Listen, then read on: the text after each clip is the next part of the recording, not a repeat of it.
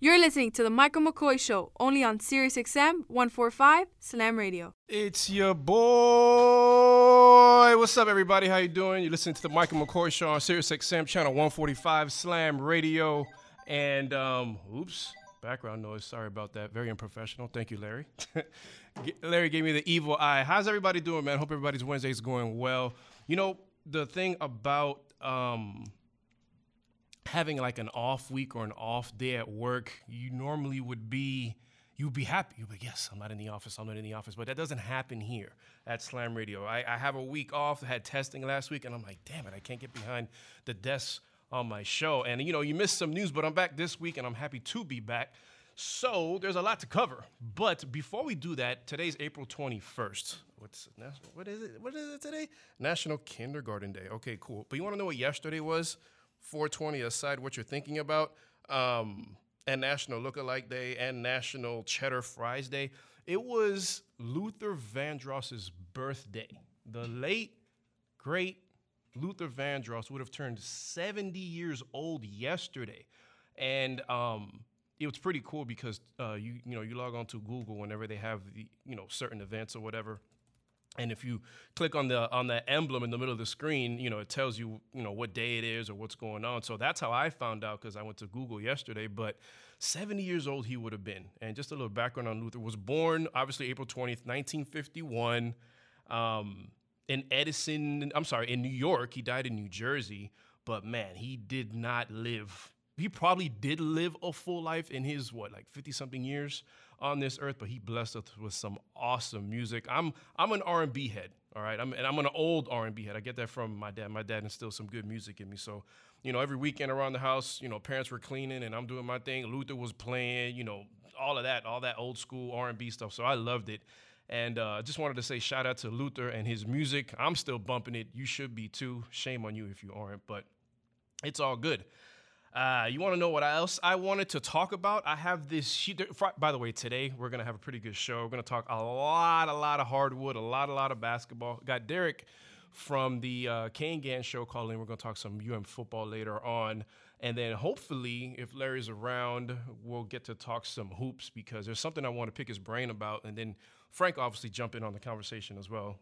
Three of us talking hoops can get pretty fun. So, you want to know what gets on my nerve, on my last nerve, something that I hate, is when people jump on an obvious, supremely obvious narrative, or what I think should be obvious, yet they don't see it that way. But then something happens for them to say, oh my God, look. And it takes an event for them to say, look, rather than them having been paying attention the entire time. What am I talking about? I'm talking about Steph Curry. I'm talking about Steph Curry because I told you so. Don't make me pull the audio back, because I'll do it. We definitely have it in the archives, and not right now, because I'm not going to put Frank on the spot like that. But those of you that have been listening and following me on Twitter know what I'm talking about, because ever since the season tipped off in December, heck, even before the season's tipped off in December, as a matter of fact, I could tell you when I predicted Steph to be having an MVP-like season. All right? I predicted that when Klay tore his Achilles.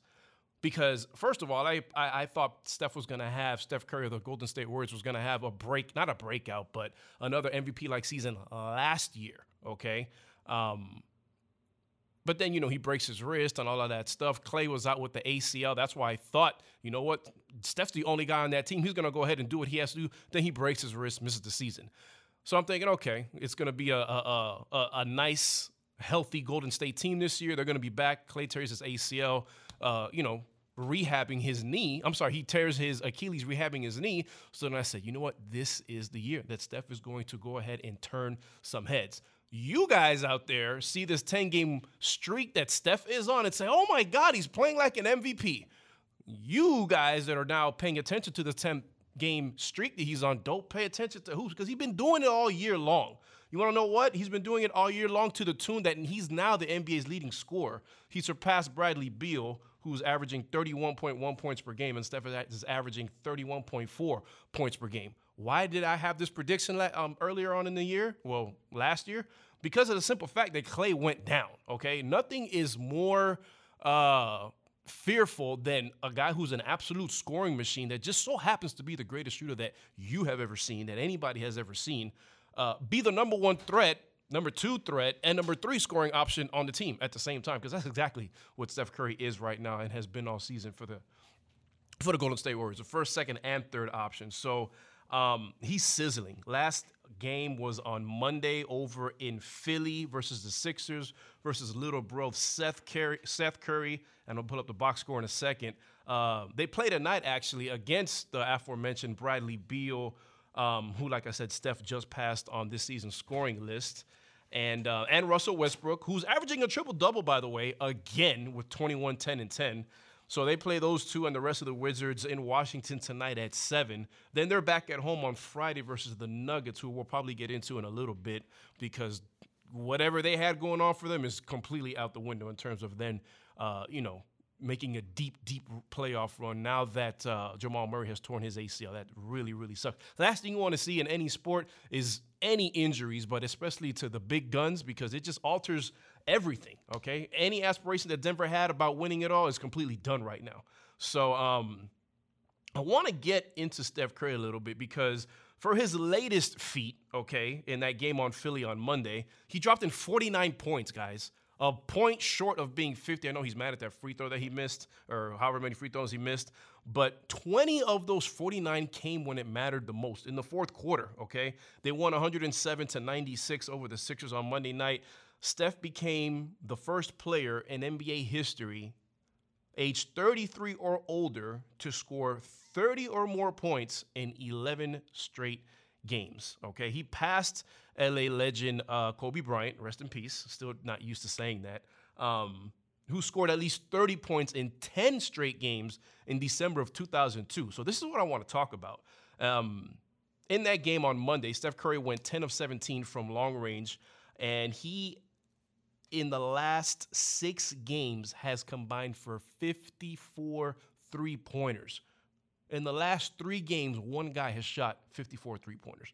That's insane. Like I've been saying since not since before the season started, but since the season started, he's playing like MVP Steph, okay? And I called this being an MVP year for him before the season started. But I'm not stupid. You want to know why? I knew he was going to be playing like an MVP, but I didn't think he was going to win it, and I'll tell you why. Because I knew that the Dubs weren't going to make the playoffs, all right? And you know how stupid the NBA MVP voting is. They will give it to the dude that's on a winning team. We've had this conversation plenty of times on this show. The Dubs are barely in the playoffs right now. Whether they make it or not and give it to Curry, that'll be great, because it'll be truly going to the best player, okay? This isn't a consensus award. This is an individual award. You don't account a team when you talk about MVP, okay? Most valuable player. Now, if you want to give it to the best player on the best team, different deal. But when it comes to being the best player on any team and what that guy means and his impact to a team, it's Steph Curry right now. And by the way, my number 2 guy for MVP is Chris Paul. What would the Suns be without him? Where were the Suns last season without him? Yes, they were undefeated in the bubble last year. You can say, well, Mike, they started last year. Okay, great. But you can't tell me that season-to-season momentum would have been the same if they didn't pick up Chris Paul. He's absolutely balling. And, again, he's the best pure point guard in the NBA. But I want to go back to the streak that Steph had. Again, 10 of 17 from long range on Monday. And there's a clip here that I want to play from Steve Kerr, and talking about that streak. Here it is right now. I've seen Kobe Bryant, early in his career had a stretch where he went nuts, and obviously Michael Jordan had some stretches where he just, scored like crazy. But obviously nobody's ever shot the ball like this in the history of the game, and even by Steph's own lofty standards. This is above and beyond. Above and beyond. This comes from a guy that played with Michael Jordan, okay, saw like the best years of Mike, or were they the best years of Mike? That's something that we're gonna talk about later. That'll be a good teaser, or it is a good teaser. But listen to this, okay? So I have pulled up Kobe Bryant's stats, well, not stats, but the scoring totals that he had in 2 different streaks in 2 different seasons. And I asked myself yesterday, I said, you know what? Which streak is more impressive? This one that Steph is on right now, or the one that Kobe had, or one of the ones that Kobe had twice, one in 2002 and the other in the 2012-2013 season. This is just a little snippet of what Kobe did, okay? In the 2000, let me see here. I have my tweet pulled up. Okay, so I made a tweet. And I'm reading it verbatim. As enamored as I am with Steph Curry's play all year, and not just of late, as a bunch of people are all of a sudden, this streak he's on isn't better than what Kobe did in 2002. Definitely a better display of shooting, but not a better display of overall scoring. That's how I feel. So check this out, because let me see here. Okay, so in December of the 2012-2013 season, Kobe went on a 10-game tear of the following. He scored 35, 34, 42, 31, 30, 34, 30, 34. I'm sorry, 34, 34, and 40, okay? Now get this, that's 10 games, right? In the game before this 10-game streak, he hit 29 points, okay? So just shy of 30. But the 2 games before he scored 29 points, he scored 34 and 39. So you can say in 13 games, he hit 30-plus 12 times, okay? So get this. In the 11th game, after that 10-game streak, he scored 27 points. But then he goes on to score 36 and 38 in games 12 and 13. So in 16 games, there were only 2 games in which he didn't hit 30 points. One of them was 29, and the other one was 27.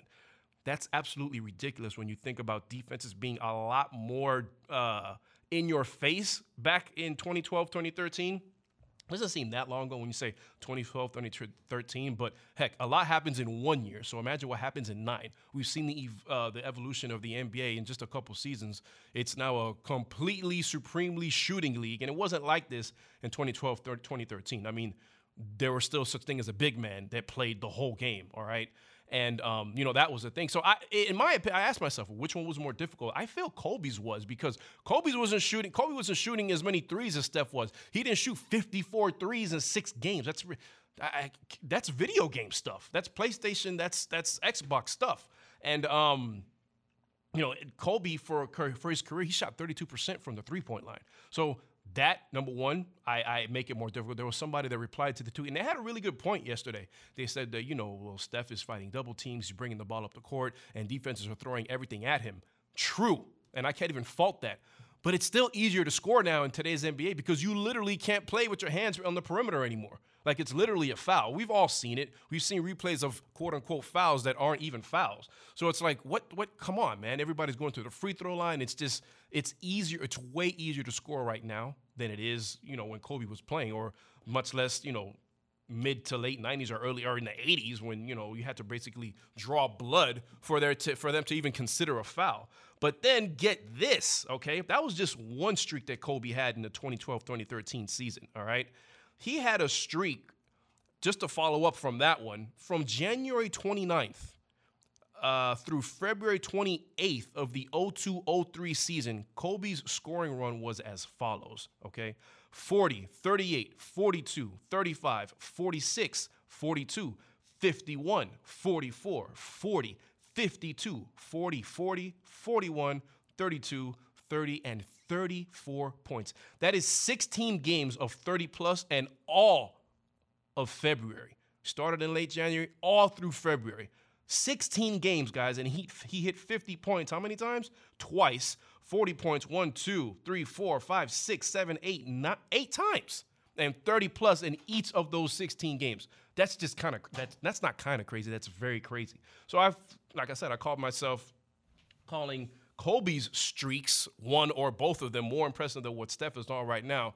But, man, we got to finish this conversation on the other side of the break because there's a lot more to poke and prod about this than what I have in front of me. So just stick around, and a lot more NBA talk on the other side of the break. You're listening to The Michael McCoy Show on Sirius XM, channel 145, Slam Radio. Hey, look what I found. A radio. This is Sirius XM 145 Slam Radio. I get it. Your desk has been there for you, holding up your computer, your unused stapler, and that plant you forgot to water. But maybe it's time to leave your desk and spend your lunch break volunteering with Meals on Wheels. Doing Meals on Wheels for me is the joy that I look for at the end of my week. I'll come to the door with one meal and I'll walk away with a full heart. Drop off a warm meal and get more than you expect. Volunteer at americaletsdolunch.org. That's americaletsdolunch.org. Brought to you by Meals on Wheels America and the Ad Council. Man, I love my kids so much. I once sat for 3 hours in the cold rain to watch her soccer team lose by 18 goals. I love my kids so much, I once used a tube to suck snot out of her stuffed nose at 3 a.m. You win. Love your kids? Love them enough to make sure they're in the right car seat. From toddlers to tweens, visit nhtsa.gov/the-right-seat to find the right seat for their age and size. Keep them safe. Visit nhtsa.gov/the-right-seat. Brought to you by the National Highway Traffic Safety Administration and the Ad Council. We'll be back with the Michael McCoy Show on Sirius XM 145 Slam Radio. Text and work. Text and pretend to work. Text and act surprised when someone calls you out for not working. Who, me? Text and whatever, just don't text and drive. Visit StopTextsStopWrecks.org. A message from NHTSA and the Ad Council. Good morning, amigo. Josh Gordon is suspended after his fiasco for violating terms of conditional reinstatement. He tried to play that one off by saying, I'm going to step down. All of a sudden, it caught up to him mighty fast. He failed the drug test, didn't he? Said he was predicting he was having mental health problems by virtue of knowing he was in trouble. No, he knew they were about to knock on his door, which is he wasn't able to run out of the house fast enough. They're going to knock on his door? Or could they at least ring the doorbell? Let me describe this to you. Frank is... Oh, yeah. Oh, that's scaringly accurate. Good morning, amigo. Weekdays, 7 to 11, only on Sirius XM 145 Slam Radio. My mother was always very active and independent, and she was familiar with her neighborhood. But one day, she stopped at the stop sign for much longer than usual. She wasn't even really sure where she was at. It's important for you to talk to someone about it. I felt so much better after my son told me, Mom, we'll figure it out. When something feels different, it could be Alzheimer's. Now is the time to talk. Visit alz.org/ourstories to learn more. A message from the Alzheimer's Association and the Ad Council. There's no losing, only learning. There's no failure, only opportunities. And there's no problems, only solutions. So to me, what failure is the mother of all success. If it wasn't for Michael Jordan getting cut from his 9th grade basketball team, he wouldn't have became Michael Jordan. You know, if it wasn't for, I seen an article the other day where they were talking about Oprah Winfrey and how she got fired because she wasn't good for television. You know, you got people like Walt Disney who got fired, if I'm not mistaken, from a newspaper saying he had no imagination.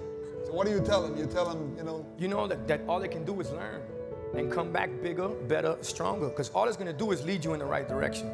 See, if you're always winning, then you don't really understand what it is to win. You gotta take those losses, you gotta take those hits. There's gotta be the valleys, the peaks, the ups, the downs. In order for you to, when it does happen, you go, wow, qué rico. You know, this is what it's all about. And not only that, it's never about making it, guys. It's always about maintaining it. That's the toughest part. On behalf of all of us here at Slam Radio, we would like to thank you, Pitbull, for making this dream become a reality. This is WWE Superstar The Big Show, and you're listening to Slam Radio. And now we're back with the Michael McCoy Show on Sirius XM 145 Slam Radio. Thank you, Frank. A tribute and ode to the late, great Luther Vandross, whose 70th birthday would have been yesterday. April 20th, was born 1951 in New York. Let that ride out for a little bit. Classics never die. From an R&B head, that's me. We're still talking NBA hoops, Steph Curry, and the big I told you so. Ooh.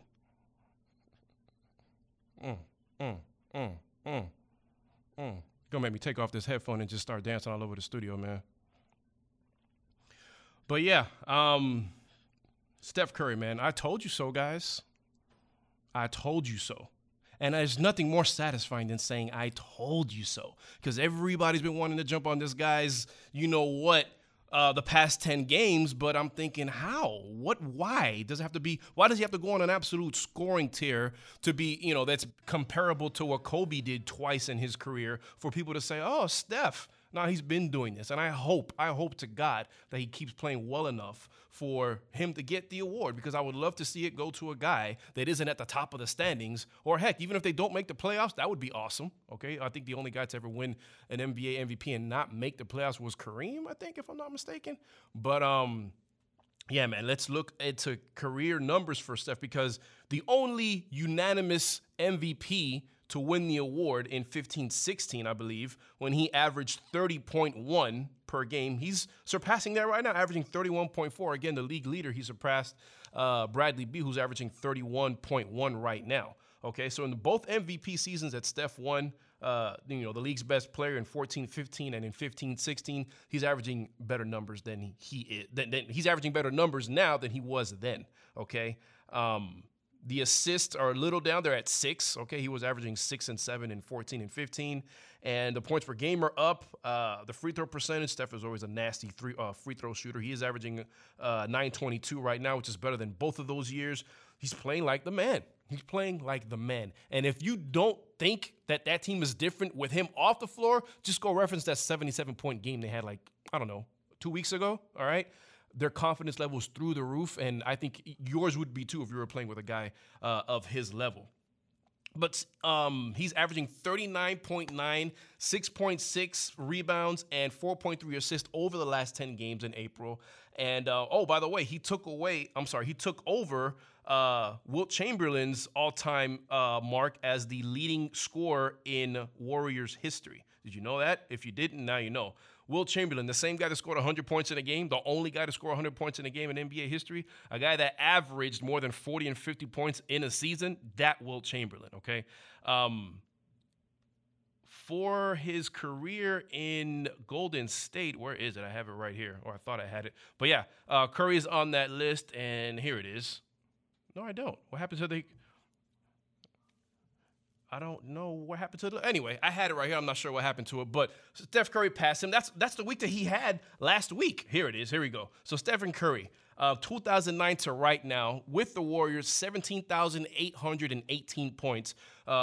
Wilt had from 59 to 65. Those are the years he played with the Warriors, 1959 to 1965. He scored 17,783 points. Remember, Wilt was playing with the Sixers as well, with the Lakers as well, and, with the Warriors. So he had lengthy stays in each of those 3 stops in the NBA, one of the greatest scoring leaders, or definitely one of the greatest scoring leaders of all time.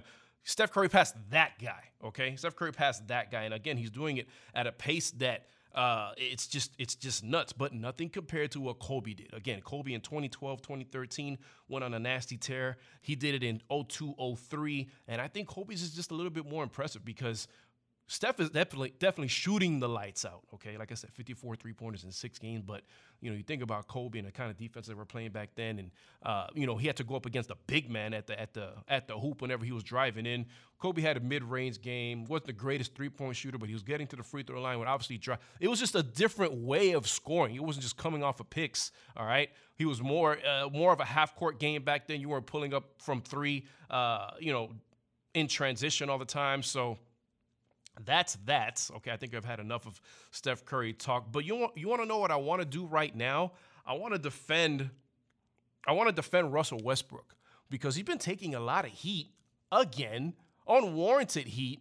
And, the ringleader lately has been Stephen A. Smith over at ESPN, talking about Russ. And I'm just thinking, why? Like, what's going on? So, Stephen A. had his comment that he said that he's just not impressed with Russ averaging a triple-double again. First of all, that's ridiculous, okay? Because this is like the 4th, 5th time in Russ's career that he's done that. How can you not be impressed? Well, Stephen A. was saying something like, well, I'm not impressed because we've seen him do it, okay? Win a championship now. And those comments got on my nerves simply because he made it seem like not winning a championship was all on Russ, okay? I'm sorry, but if you're not the best team that year, you're just not the best team. There's 29 teams that are not great enough to win it at the end of the year, okay? And if you finish second, you still finish last. If you make it to the NBA Finals and you lose, you still finish just like all the other teams that didn't even make it as far as you did. Second place, you lost. Okay, there's only one first place. So you still get a banner, though, so you don't finish like everyone else. You get a banner. You don't get that fat bonus. You don't get that fat ring. But yes, you get a banner. You do get a banner.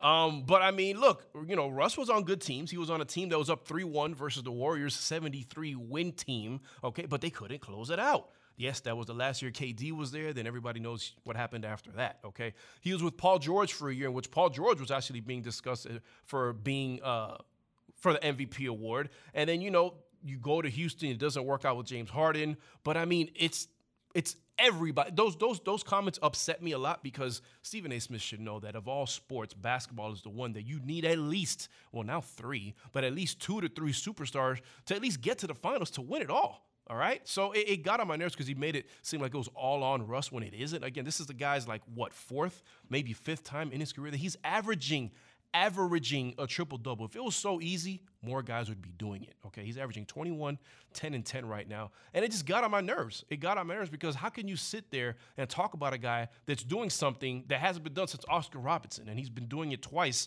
in the past, I don't know, however many years. I don't care if it doesn't equate to a championship ring. If you don't think that Russell Westbrook is going to go down as one of the greatest players in NBA history, then what the hell is wrong with you? I mean, do people sit here and talk crap about Patrick Ewing? Do people sit here? Well, Charles Barkley gets heat all the time, but that's because he deserves it. He puts himself in those positions. But, Karl Malone, John Stockton, guys like that, in other sports, Dan Marino, come on, man. Come on, man. Championships and numbers and stats do not define a career. I'm probably in the minority of that, but I don't think they define how great you are. Sure, it may alter where you rank amongst certain players, but in terms of being a great player and, an icon and somebody that changed the game, no way in hell. Russ is going to go down as one of the best point guards to play, the second most athletic point guard to play, behind my guy Derrick Rose in his prime. But that's how I feel about that. I just wanted to go ahead and defend Russ because I don't think he deserves it. I really don't think he deserves it.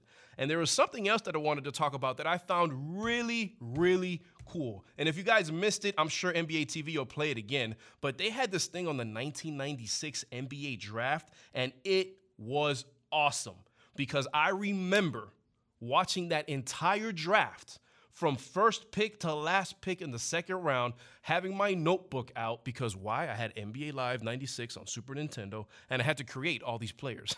I had to create all these players, so I sat down, wrote their name, their height, their weight, their, what school they came from. And that draft, if you do not remember, let me just throw out some names for those of you that can't think that far back. Who was the first overall pick in that draft? None other than Allen Iverson, one of the greatest shooting guards to ever play in the game, okay? A guy with a huge heart and a guy that just came to play no matter what. A guy that said, sit out to rest? What? Like what? We don't have days off like that. The guy played 82 games hurt if he could all the time. Allen Iverson went first in that draft. Marcus Camby, second overall pick from UMass, was a really good defender, shot blocker, athlete in the paint, did it all. Not so much of a scorer, but a really good piece for that Knicks team that went to the finals in, 99, losing to the Spurs for the first time, okay? Sharif Abdul-Rahim from California, a really good overall player, one of those first guys to come out, an oversized big that can kind of stretch the floor and run the floor. Really good player, Stephon Marbury. Then we start getting into some big names, man. Ray Allen was picked 5th by the Wolves. Not sure if how many people remember that. But then he was traded, okay? Yes, traded to Milwaukee. Why? Because Stephon Marbury was actually picked by the Bucks. So Stephon Marbury ends up getting traded to Minnesota so they can get paired up. Well, so he can get paired up with Kevin Garnett. And even though they didn't win a championship, those were some good teams over there. There was a year that they should have at least got to the finals. You had Steph, you had Charles Sprewell. I think I forgot who the other guy was, but obviously Kevin Garnett. And it was a really good series. I think it ended in 7 games. I think if my memory serves me right, the Wolves were up 2-1 or 3-1 in that game where they could have really put their stamp on the, their foot on the necks of the Lakers. They just couldn't seal that deal, and then that game ended. I'm sorry, that series ended with the Lakers winning it. So then Antoine Walker goes 6 to Boston. Lorenzen Wright. Kerry Kittles goes 8 to New Jersey. Kerry Kittles, that would make the 3rd shooting guard taken ahead of Kobe Bryant. Well, at the time, Allen Iverson was taken as a point guard. He got moved to shooting guard later on in his career. Larry Brown moved him. So I should technically say two shooting guards ahead of Kobe Bryant, Samarki Walker, Eric Dampier. Kobe Bryant got taken 13th in that draft by the Charlotte Hornets. Then everybody knows, he got traded to LA for Vlade Divac. Peja, if you guys remember that name, Peja Stojakovic goes 14th to the Kings. Steve Nash, 15th to Phoenix. Jermaine O'Neal, 17th to Portland out of high school. The Knicks had a hell of a draft that year, and I'm thinking, they're now loading up, because at the time, John Wallace, Walter McCarty, and Dante Jones, they were some awesome college basketball players. John Wallace for Syracuse, Walter McCarty for Kentucky. Big Z, Zydrunas Ilgauskas, gets drafted by the Cavs at 20. Derek Fisher went 24 to the Lakers. Just an awesome draft, the name-wise. And in the second round, the notables in the second round, let me see if any ring up, but Malik Rose won a championship or two with the Spurs, an integral part, a 3-and-D guy. He got drafted in the second round. Who else? Shandon Anderson, went to Utah at pick 54. And those are pretty much the notables there in the second round. Othella Harrington was a really good player for Houston. But my God, man, one of the all-time drafts. Again, Iverson, Marbury, Camby, Raheem, Antoine Walker, Ray Allen, Kobe Bryant, Steve. Now, how many Hall of Famers are there? You got Nash, 1, Bryant, 2, Ray Allen, 3, Iverson, 4. You can argue maybe Antoine Walker's going to get in at 6. That'll make 5. So, again, just one of those all-time drafts. And NBA TV did an awesome job talking about it. So, if you guys didn't catch it, I really hope that you get a chance to, because it interviews in depth, and it was funny. There was, and I'm going to close out the segment with this. There was remember, Slam Magazine, if you're a hooper, if you love basketball, you know what Slam Magazine is. So they had the photo shoot of all the first rounders taken in that draft. And who was missing? Who do you think was missing, right? It can't be the first overall pick, Allen Iverson, right? Well, of course it was. That just reeks of Allen Iverson to be missing for that photo shoot. They could not find him. So they find Allen Iverson for this interview and ask him about the photo shoot. And it was really funny. It's typical Allen Iverson. He's like, you know what? I'm really glad that I get to finally say my part about all this and tell my reason why I was not in that shoot. I've been trying to get this off my chest for a really long time. And he admits to not knowing where the hell he was. They asked him, he said, man, I don't know. I really don't remember where I was, what I was doing. I was young and dumb, made a lot of mistakes back then. But the first overall pick in the 1996 NBA draft, Allen Iverson, missed the cover photo shoot for Slam Magazine that year. And that's just Allen for you. So, gonna come back on the other side of the break. Got Derek Coe calling in from the Kane Gang Show. Gonna talk some Hurricanes football, and then we will. We're not done talking hoops, because I have a really interesting segment that I want to talk with Larry and Frank about. So we're gonna do that later on in the show. Really, really, really something that you're not gonna want to miss. We're gonna compare Michael Jordan, Kobe Bryant, Shaquille O'Neal, and LeBron James. How the hell can you combine all those 4 guys? Think about it. They have something that's very, very in common. So I'll leave you with that, and I'll see you on the other side of the break. You're listening to the Michael McCoy Show on Sirius XM, Channel 145, Slam Radio. Hey, look what I found. A radio. This is Sirius XM 145, Slam Radio. I get it. Your desk has been there for you, holding up your computer, your unused stapler, and that plant you forgot to water. But maybe it's time to leave your desk and spend your lunch break volunteering with Meals on Wheels. Doing Meals on Wheels for me is the joy that I look for at the end of my week. I'll come to the door with one meal and I'll walk away with a full heart. Drop off a warm meal and get more than you expect. Volunteer at americaletsdolunch.org. That's americaletsdolunch.org. Brought to you by Meals on Wheels America and the Ad Council. Man, I love my kids so much. I once sat for 3 hours in the cold rain to watch her soccer team lose by 18 goals. I love my kids so much, I once used a tube to suck snot out of her stuffed nose at 3 a.m. You win. Love your kids? Love them enough to make sure they're in the right car seat. From toddlers to tweens, visit nhtsa.gov/the-right-seat to find the right seat for their age and size. Keep them safe. Visit nhtsa.gov/the-right-seat. Brought to you by the National Highway Traffic Safety Administration and the Ad Council. We'll be back with the Michael McCoy Show on Sirius XM 145 Slam Radio. Text and work. Text and pretend to work. Text and act surprised when someone calls you out for not working. Who, me? Text and whatever, just don't text and drive. Visit StopTextsStopWrecks.org. A message from NHTSA and the Ad Council. Good morning, amigo. Josh Gordon is suspended after his fiasco for violating terms of conditional reinstatement. He tried to play that one off by saying, I'm going to step down. All of a sudden, it caught up to him mighty fast. He failed the drug test, didn't he? Said he was predicting he was having mental health problems by virtue of knowing he was in trouble. No, he knew they were about to knock on his door, which is he wasn't able to run out of the house fast enough. They're going to knock on his door? Or could they at least ring the doorbell? Let me describe this to you. Frank is... Oh, yeah. Oh, that's scaringly accurate. Good morning, amigo. Weekdays, 7 to 11, only on Sirius XM 145 Slam Radio. My mother was always very active and independent, and she was familiar with her neighborhood. But one day, she stopped at the stop sign for much longer than usual. She wasn't even really sure where she was at. It's important for you to talk to someone about it. I felt so much better after my son told me, Mom, we'll figure it out. When something feels different, it could be Alzheimer's. Now is the time to talk. Visit alz.org/ourstories to learn more. A message from the Alzheimer's Association and the Ad Council. There's no losing, only learning.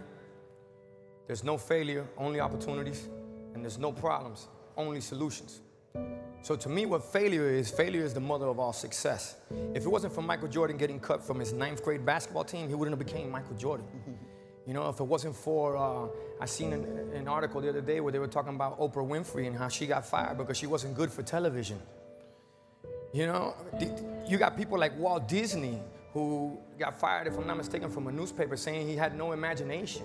So what do you tell him? You tell him, You know that all they can do is learn and come back bigger, better, stronger, because all it's going to do is lead you in the right direction. See, if you're always winning, then you don't really understand what it is to win. You got to take those losses. You got to take those hits. There's got to be the valleys, the peaks, the ups, the downs.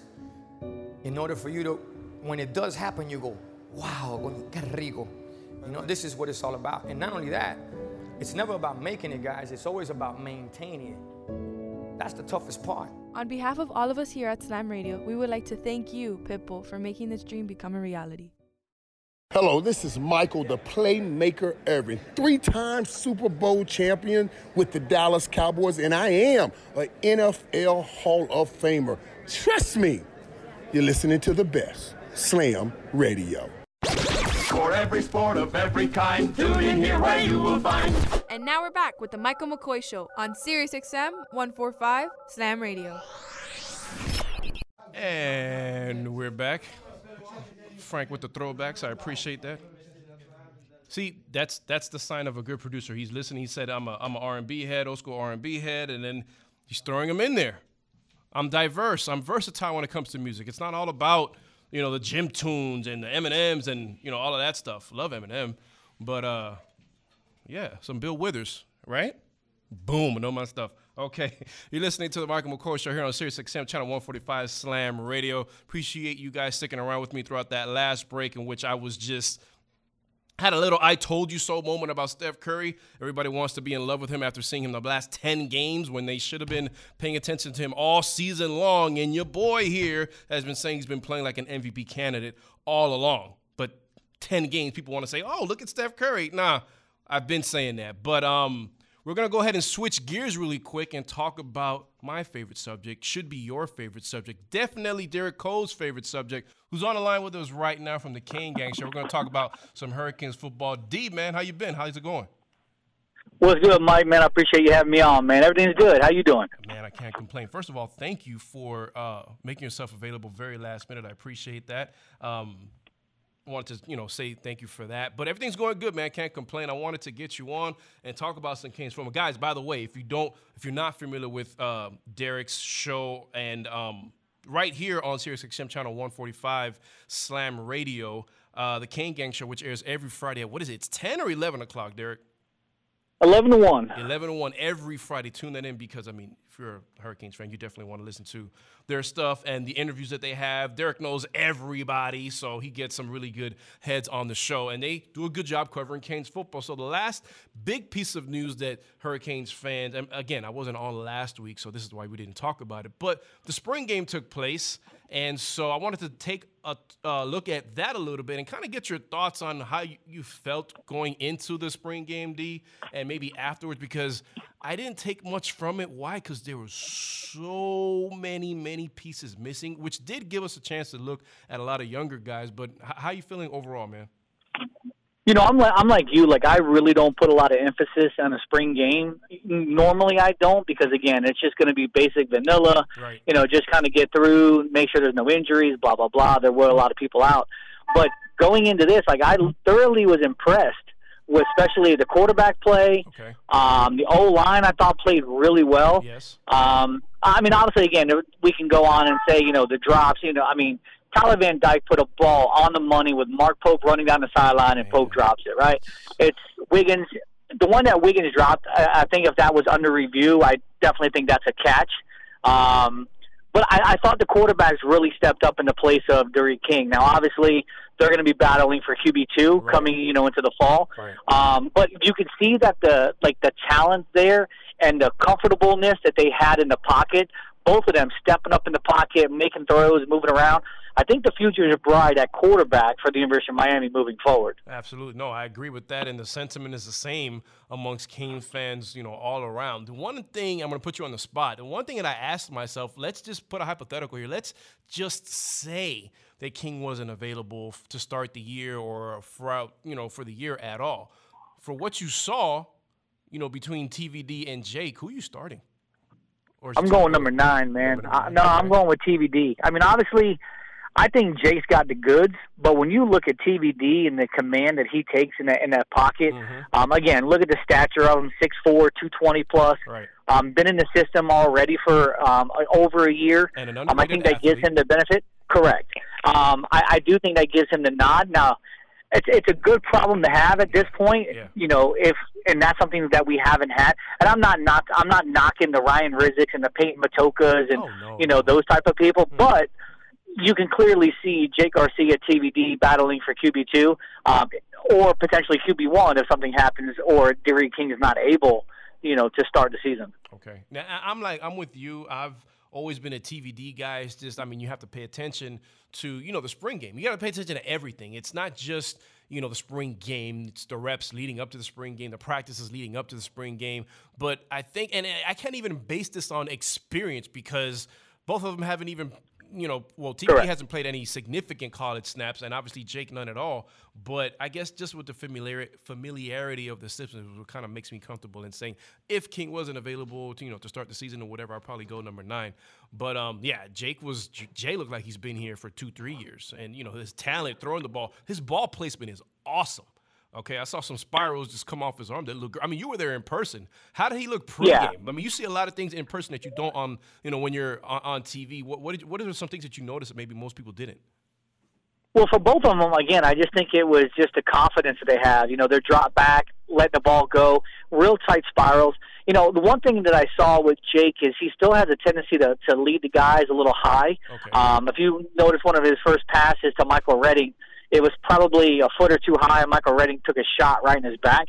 And so, again, there was a couple of high balls, but, again, that's just mechanics and footwork. I think that can get worked out. But they both looked really good, you know, again, so there's no knock on that except for you can't simulate Alabama's defense when you're running against the twos on Miami's defense. And I don't care how many people Alabama is losing.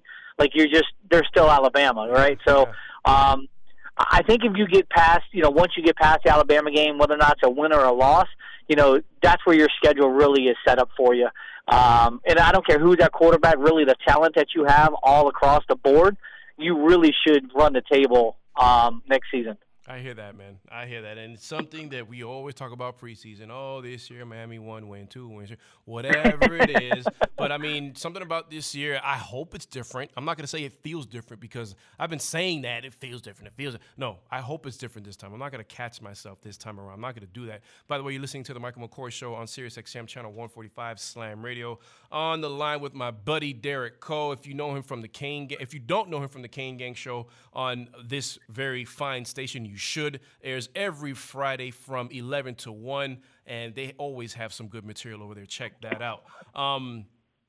Other than the quarterbacks, obviously we know what's going on with the running back room, and it's a room that looks just as good. And maybe this is not fair to say, but I'm going to say it anyway. At least on paper, okay. Even though a lot of these guys, haven't played that much, it's probably as much talent since we've seen that we've had since we had the guys like Gore, Portis, McGahee, and who else am I missing from that running back room way back in the day? Oh, James Jackson, Frank Gore, yes. Najee.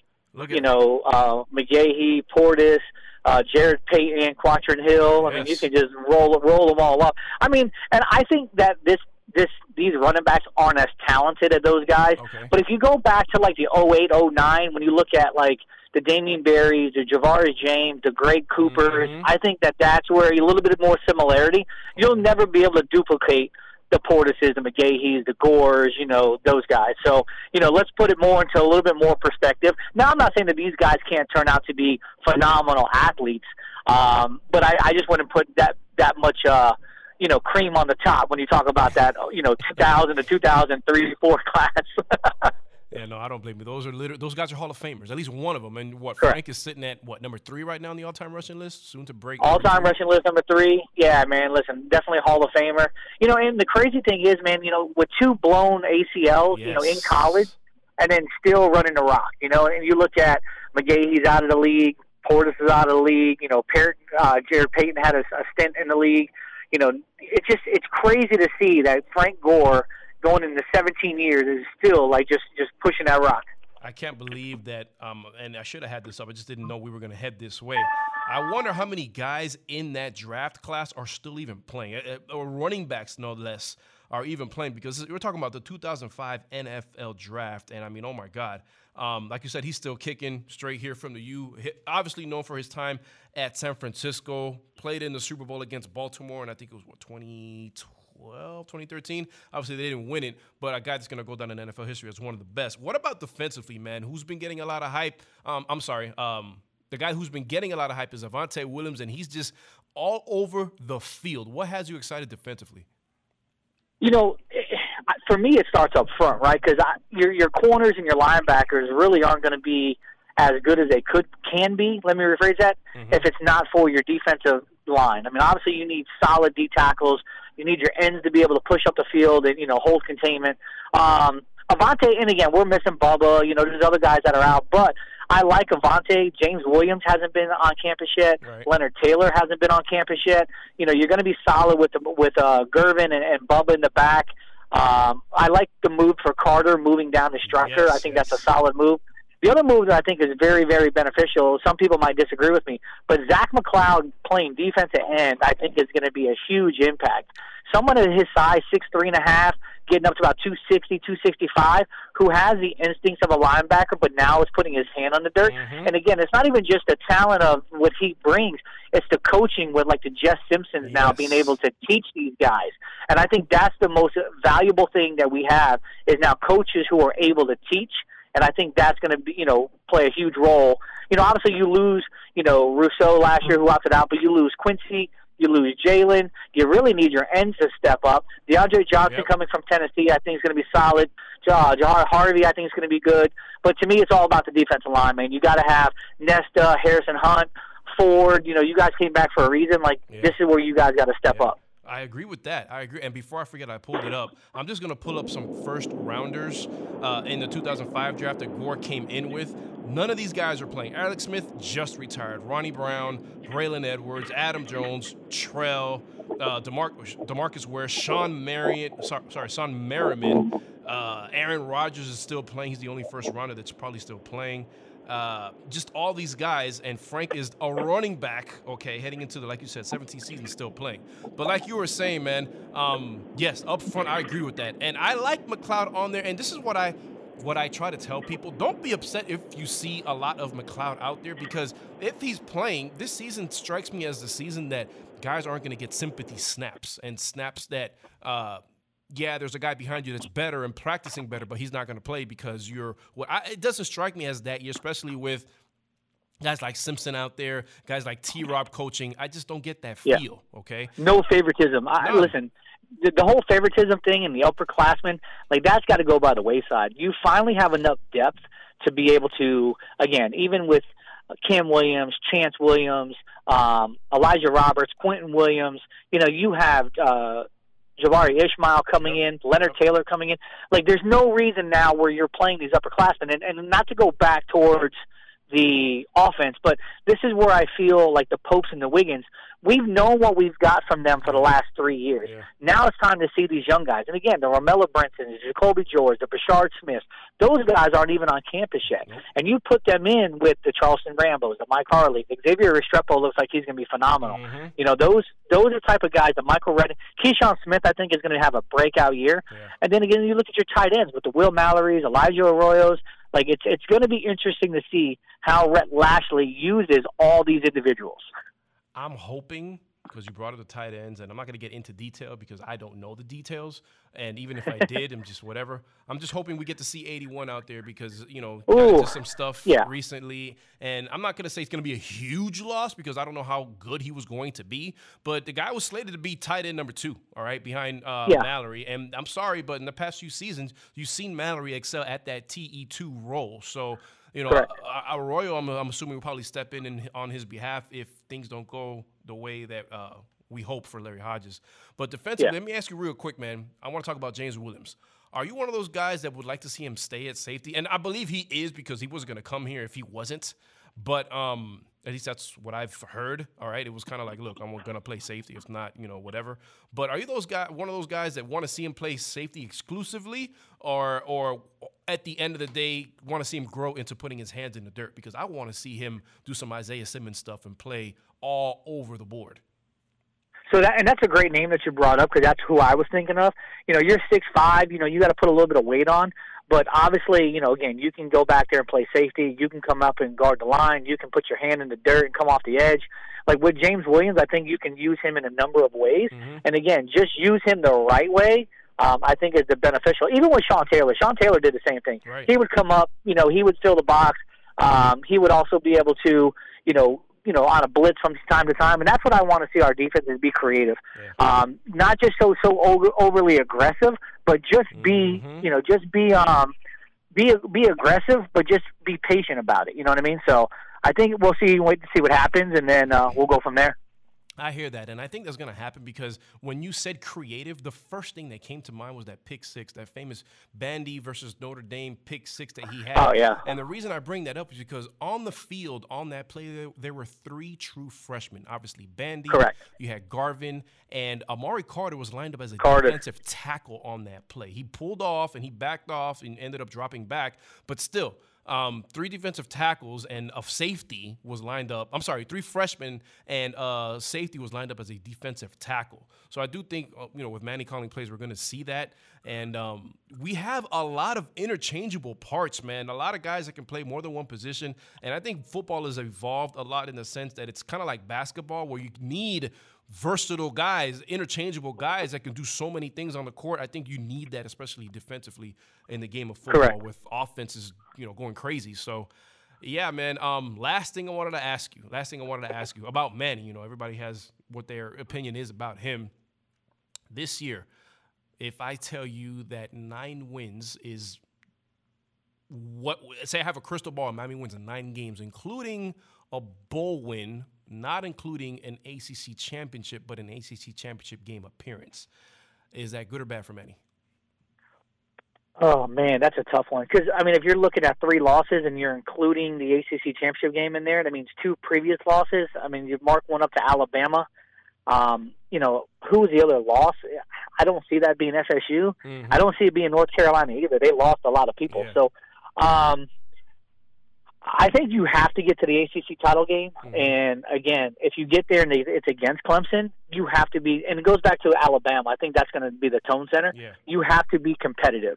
If you lose, you lose. You're not expected to win that game. But if you're competitive, 10 points, 13 points going into the fourth quarter, you know, and it's a solid game, I'm okay with that. But then it's what do you do week 2, you know, Michigan State, you know, going through the motions, you know, and then I'm not even, you know, counting, you know, Central Connecticut, whatever they are, but then you got Virginia on your fourth game, and then you have a bye before you get ready for Carolina. So that first 5 games is really going to tell me about our season. No, I agree. And it reminds me of a couple years ago when Miami went to Orlando, played Florida tight, game that they really should have won.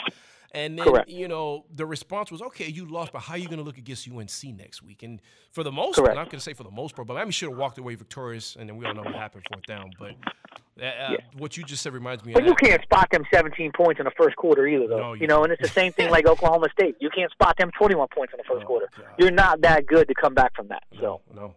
I 100% agree. We see things through the same lens in that regard. But, Derek, man, again, it was completely last minute. I think I texted you about maybe an hour or two ago, but I appreciate you making yourself available and coming on, talking some Canes football with me, dude. Anytime, man, bro. Listen, that's what we're here for, man. We're part of the Slam Radio family. So whatever you need, I got you, and you know, vice versa. I know if I need something, I know I can count on you. Thanks, man. I appreciate that, and I'll see you in Atlanta, man, in September. Bet that up, man. Listen, continue to do what you're doing, man. Enjoying the show. You do the same, man. Stay safe. All right, buddy. Bye. All right, ladies and gentlemen, that's Derek Coe from the Cane Gang Show. We are going to take a break, step away, pay some bills, and we'll be back. I'm going to go ahead and give you a little bit of my thoughts of what we talked about, Canes football just now. On the other side of the break, you're listening to the Michael McCoy Show on Sirius XM Channel 145 Slam Radio. Hey, look what I found.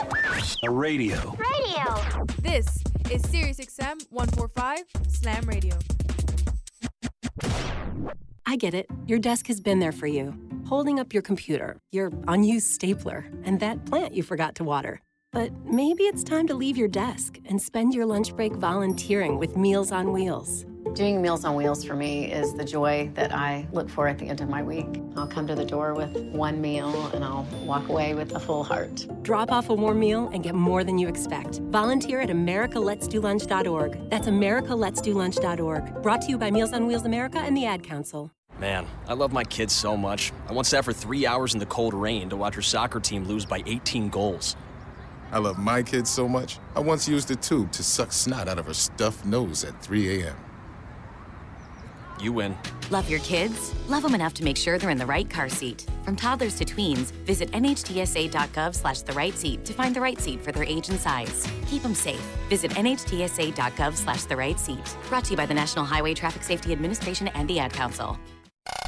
We'll be back with the Michael McCoy Show on Sirius XM 145 Slam Radio. Text and work. Text and pretend to work. Text and act surprised when someone calls you out for not working. Who, me? Text and whatever, just don't text and drive. Visit StopTextsStopWrecks.org. A message from NHTSA and the Ad Council. Good morning, amigo. Josh Gordon is suspended after his fiasco for violating terms of conditional reinstatement. He tried to play that one off by saying, I'm going to step down. All of a sudden, it caught up to him mighty fast. He failed the drug test, didn't he? Said he was predicting he was having mental health problems by virtue of knowing he was in trouble. No, he knew they were about to knock on his door. He wasn't able to run out of the house fast enough. They're going to knock on his door? Or could they at least ring the doorbell? Let me describe this to you. Frank... Oh, yeah. Oh, that's scaringly accurate. Good morning, amigo. Weekdays, 7 to 11, only on Sirius XM 145 Slam Radio. My mother was always very active and independent, and she was familiar with her neighborhood. But one day, she stopped at the stop sign for much longer than usual. She wasn't even really sure where she was at. It's important for you to talk to someone about it. I felt so much better after my son told me, Mom, we'll figure it out. When something feels different, it could be Alzheimer's. Now is the time to talk. Visit alz.org/ourstories to learn more. A message from the Alzheimer's Association and the Ad Council. There's no losing, only learning. There's no failure, only opportunities. And there's no problems, only solutions. So to me, what failure is the mother of all success. If it wasn't for Michael Jordan getting cut from his 9th grade basketball team, he wouldn't have became Michael Jordan. You know, if it wasn't for, I seen an article the other day where they were talking about Oprah Winfrey and how she got fired because she wasn't good for television. You know, you got people like Walt Disney who got fired, if I'm not mistaken, from a newspaper saying he had no imagination. So what do you tell him? You tell him, you know? You know that all they can do is learn and come back bigger, better, stronger, because all it's gonna do is lead you in the right direction. See, if you're always winning, then you don't really understand what it is to win. You gotta take those losses, you gotta take those hits. There's gotta be the valleys, the peaks, the ups, the downs.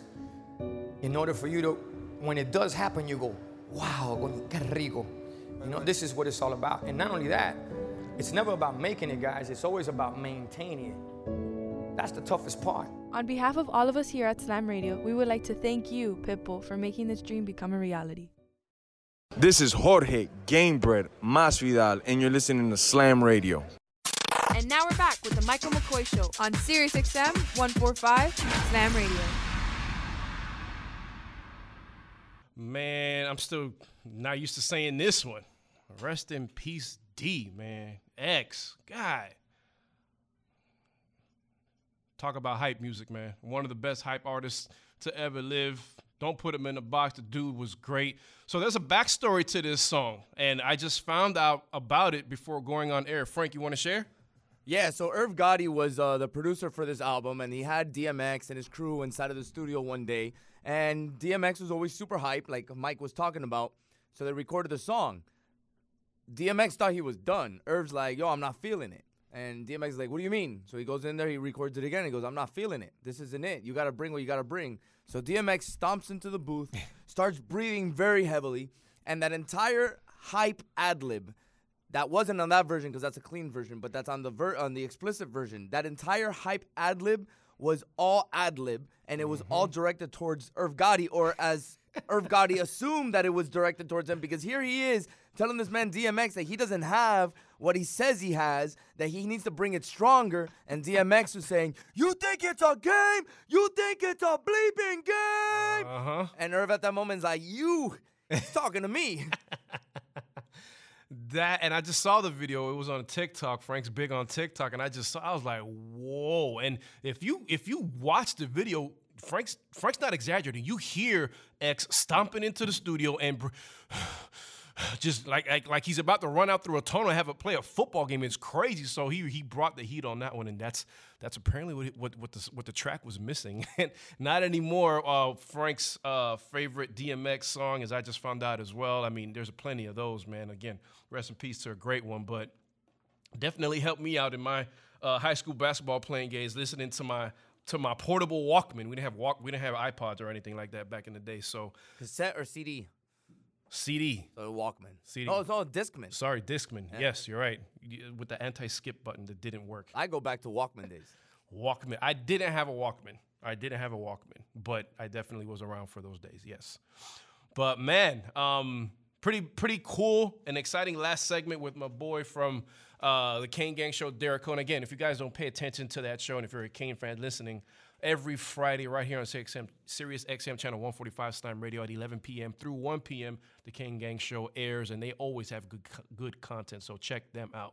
But he was on the show last segment. We were talking some Canes football, and I mean, there's a lot to unpack, especially about what he said regarding, the quarterback room, the offense, and even, the defense, pretty much overall. But I mean, I really don't know what to expect from this year's team, and I say that with a lot of enthusiasm because there's a lot of new, okay? There's a lot of new. But the one constant that needs to stay there throughout the entire year for Miami to at least have a chance and, get to Charlotte how everybody's hoping and expecting is for D'Eriq King to be healthy and be that guy. So that's what I think is the intangible, not even intangible, the thing that cannot happen. The worst thing that can happen to Miami football is D. King not be healthy enough or not be in sync enough, because you have to worry. The veteran that he is, I get it, it's great, okay? There's guys that it doesn't bother, but there are guys that, you still need those off-season conditioning programs and, to be in the playbook. He's not going to be in the spring. I don't know how much of summer he's going to have, and I'm pretty sure he'll probably be back for fall camp. The entirety of fall camp, I don't know. So apparently his knee is progressing great, and that's good to hear. But still, you're not getting spring reps, and this is only the second season that he's going to be having under Rhett Lashlee. Okay, last year did great in the offense, but you still, he's not perfect. He's not the perfect quarterback, and you still want to have as many reps as you possibly can have. The glass half full side of that argument is, the guys behind him are getting reps just in case something happens. So that's the thing that can I think that's the number one thing on a list of things that can go absolutely wrong for Miami football this year. I think that's the number one thing is the health of Derek King and how good or efficient he's going to look coming out of the gates against Alabama, because the guy's going to start. He's going to be healthy enough to start. He's going to be the guy. There is no quarterback controversy for QB1 here at the U. But how much is the lack of spring practice going to affect him? How much is the lack of summer practice and summer workouts? And how much of the fall is he going to miss if he misses any of the fall? Because he may be cleared by then. Who knows? This was at the time of the surgery, if I'm not mistaken, it was announced that this would be an 8-month recovery. This happened in December. We are in April. So you do the math. I'm no math major, but that'll bring us to August. We'll see how much time he misses. But he has to be on point and have as good or a better year than he did last season, year one at the U, for Miami to reach the expectations that they have in terms of winning the Coastal and getting to Charlotte. All right, that's number one.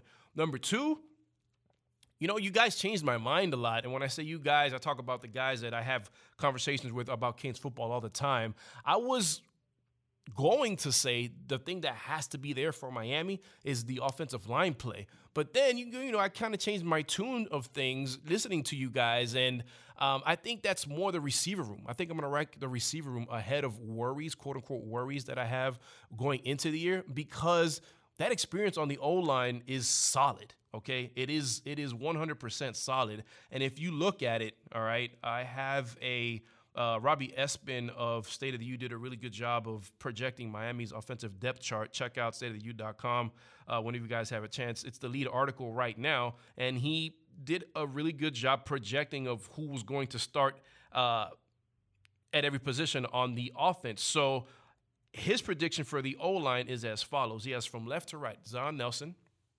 He has at left guard, Jalen Rivers. At center, he has Corey Gaynor, all right? At right guard, he has Navon Donaldson, and at right tackle, he has Deloney Scaife, who is happy being back at tackle, which is what he considers his most natural position. Now, guys that I didn't mention, okay, John Campbell has some experience. You got, I already talked about Jalen Rivers, Jared Williams, who started at right tackle last year, Houston transfer, okay? Ja'Kai Clark, cannot forget him, because that's a guy that can absolutely start. And remember, he's a center, guys. Yes, he'll go ahead and play, guard for you and everything, but he brought in as a center. So you can probably and hopefully pencil him in as a starting center next year once Corey Gaynor departs. Cleveland Reed is another guy. I mean, Miami has something called depth now all of a sudden, and it's a beautiful thing, because let me tell you something. Do not sell the fact that these veterans coming back, okay, don't sell that short, because I say to people all the time, and I love it because, a lot of people count against it all the time. It's great to have talent, okay? I would love to be the Brooklyn Nets right now. I get it, okay? But as good as the Nets are right now, all that talent, that's not really going to win them everything if they do go all the way. Why? Because they have something called experience, okay, and they have something called chemistry. You can't say they don't have chemistry, even though they only played 7 games together. Look how they looked in those 7 games that they played together. So you could translate that into any sport.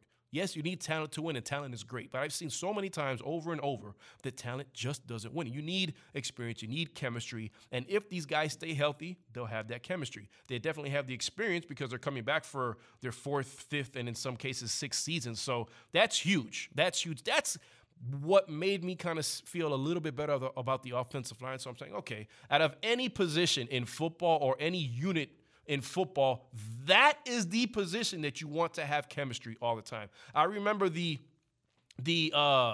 the revolving door, okay, at offensive line by choice that the Canes had when Al Golden was here. Correct me if I'm wrong. You guys know my Twitter handle, okay? Or Frank, jump in if you've ever seen this happen, where you have a healthy offensive line and coaches just sub you in and out like if you're a running back or a receiver, just because. That's not supposed to happen in football. That's the one position that you should just, it's not even a defensive line. I can see you swapping out guys there because you have specialists getting after the quarterback. But this musical chairs of offensive linemen throughout the game, I never understood it. So if Miami gets that going, that'll be a thing. But the receiver position, man, I'm super excited about that. I wrote an article for stateoftheu.com a couple weeks ago about Keyshawn Smith. And if you guys didn't have a chance to check it out, please do. I got a chance to interview his high school coach, David Dunn, a couple years ago. It was actually last year. And I never wrote about it, but I did a couple weeks ago. So it's on stateoftheu.com if you check it out and want to take a look at it. But David Dunn, man. And remember, this would have been his is going to be his second full season on the field, but he's still going to be considered a freshman because of the COVID rule everybody had last year. You get to hold back. He compares him to Santana Moss, guys, okay? And when I heard that, I almost fell out of my chair because, who's Santana Moss? He's one of the greatest receivers to ever come to this program. A guy that had a very solid NFL career, had that jitterbug speed and, straight out of Carroll City Senior High School right here in Miami. Out of a run-based offense in high school, he was making noise as a receiver, okay? I remember that running system that they had over at Carroll City, and you couldn't stop it. But then you have this little 5'9", 5'10" guy looking like an All-American receiver out of a run-based offense. It's crazy, all right? And so I'm really happy about the receiver room because a lot like the like the running back room, there's some names there. Mike Harley, we saw him turn it around last year. That guy, you hope that it's going to continue. And I have confidence in him because he seems to be a leader. And you know what? I called him a leader 2 seasons ago when Miami was having – what was it? Was it Manny's first season? Yeah, Manny's first season. They go to Pittsburgh, and they're not playing well, and they have this pregame speech, and Mike Harley takes the lead, and he calls out guys that should have been leaders that weren't being leaders, and one can only assume that he was talking about the quarterback at the time, Jaron Williams, and guys like Jeff Thomas and so on and so forth. But he name called in that meeting, and then after that, Miami goes on a 3-game winning streak. Last year the receiver room was called out. He turns it around and has one of the better careers in Miami history for a single season, and the best in his career. So he'll be trusted upon. Keyshawn Smith spoke about him. You heard Derek talk about him in the last segment. That's just a guy that you're going to be able to fit in at any time of the game, and he's going to get the job done. Really, really smart player. I'm really excited about him. We've all heard about the Braxton Berrios comparisons. Runs routes really, really, really well. The guy doesn't drop anything, and he's just very smart. Give me a smart football player over a lot of other things as well. I'll take smartness. Charleston Rambo, the Oklahoma transfer who 2 seasons ago was tearing it up when Jalen Hurts was slinging him the rock, okay? Michael Redding, a guy that wins one-on-one battles like he was born to do that, okay? Those 50-50 balls in the air that our receivers wouldn't fight for last year, Michael Redding is going to come down with them, all right? Dante Johnson is a guy that I want to pay attention to because in the spring game, he had some moments. And so he's came from Last Chance U, guys, okay, a product of Covington, Georgia, Newton High School, 6'2", big body receiver, number 88. Keep your eyes on him. And this is the year, all right? Ask Marsh Thomas about this, a guy that I've done shows with all the time. Me and him have always been enamored with oh my God, I'm drawing a blank. with Will Mallory, okay? And number 85, number 1 tight end going to be this year. And when people brought it to my attention his freshman year along with Brevin Jordan saying that Will Mallory can be, a better tight end than Jordan. He has a higher ceiling. I was thinking like, wow, you really have a lot of expectations for the guy, but Will Mallory is a bigger tight end, okay? He might even be faster than Brevin Jordan because no slight on Brevin. Even Brevin says it. There are times he was upset at himself getting caught from behind, and not able to break away from defenses a couple times throughout his career. But 6'5", 245 is Will Mallory, and this is my favorite nugget about Will Mallory. And if you guys have been paying attention to the show over the months and even going back to when I did Hurricane Warning back on campus, you know that this is my favorite nugget about Will Mallory. So as a senior in high school, okay, mind you, he wasn't 245 pounds back then, but he was probably still 6'5", or at least 6'4". I know he weighed about maybe 220 back then. Guy went to school in Jacksonville, Florida, okay, ran track. What event did he run? The hurdles. Probably the hardest event in track and field. He didn't run the 400 hurdles. He ran the 110 hurdles. But still, okay, you're sprinting for 110 yards, jumping over objects 10 different times. I believe it's 10 hurdles out there on the track. And he came in third in the state meet, okay? The state meet, not the county meet, not a local meet, the state meet, not a district meet, no. A state meet, came in third in the 110-meter hurdles. I don't have his time, but that's impressive as hell. 220 pounds-ish, 6'5", and you're moving like that? I'm sorry, but that's just, I can't even picture it, okay? Like, what the hell are you doing out here running the hurdles, all right? There are athletes that are probably more athletic than Will. They can't do that. That's tough, okay? The guy has balance. He's had a couple cases where he's dropped some passes, but listen, overall tight end, overall complete package at tight end, can block, can run, and you've seen him run away from defenses. You've seen him catch passes. You've seen him block. I can't wait for him. He's probably my favorite offensive player on the team, okay? And coached up by my favorite coach on the team in Stephen Fields. So I'm going to go ahead and take a break because I am going to switch gears, and I did this on purpose, but I wanted to keep this towards the end of the show. I talked about basketball in the beginning. You guys, if you guys missed the first two segments that I was talking about, you know, Steph Curry and the I told you so in the season that he's having, okay? Because I did tell you so, and like I said, don't make me pull the audio and pull the proof, the receipts. I got receipts. Frank knows it. He's been hearing it all year long that I called this guy having an MVP-like season before the season started. And weeks ago, when nobody was paying attention to him and everybody was paying attention to James Harden, okay, I was saying this guy's playing like an MVP. He and Chris Paul. He's finally getting the love because of this 10-game streak. But we're going to go back to talking basketball. And what do Michael Jordan, LeBron James, Kobe Bryant, and even Shaquille O'Neal, what do those guys have in common? We'll talk about that next on the other side of the break. You're listening to the Michael McCoy Show on Sirius XM, Channel 145, Slam Radio. Hey, look what I found. A radio. This is Sirius XM 145 Slam Radio. I get it. Your desk has been there for you, holding up your computer, your unused stapler, and that plant you forgot to water. But maybe it's time to leave your desk and spend your lunch break volunteering with Meals on Wheels. Doing Meals on Wheels for me is the joy that I look for at the end of my week. I'll come to the door with one meal and I'll walk away with a full heart. Drop off a warm meal and get more than you expect. Volunteer at americaletsdolunch.org. That's americaletsdolunch.org. Brought to you by Meals on Wheels America and the Ad Council. Man, I love my kids so much. I once sat for 3 hours in the cold rain to watch her soccer team lose by 18 goals. I love my kids so much, I once used a tube to suck snot out of her stuffed nose at 3 a.m. You win. Love your kids? Love them enough to make sure they're in the right car seat. From toddlers to tweens, visit nhtsa.gov/the-right-seat to find the right seat for their age and size. Keep them safe. Visit nhtsa.gov/the-right-seat. Brought to you by the National Highway Traffic Safety Administration and the Ad Council. We'll be back with the Michael McCoy Show on Sirius XM 145 Slam Radio.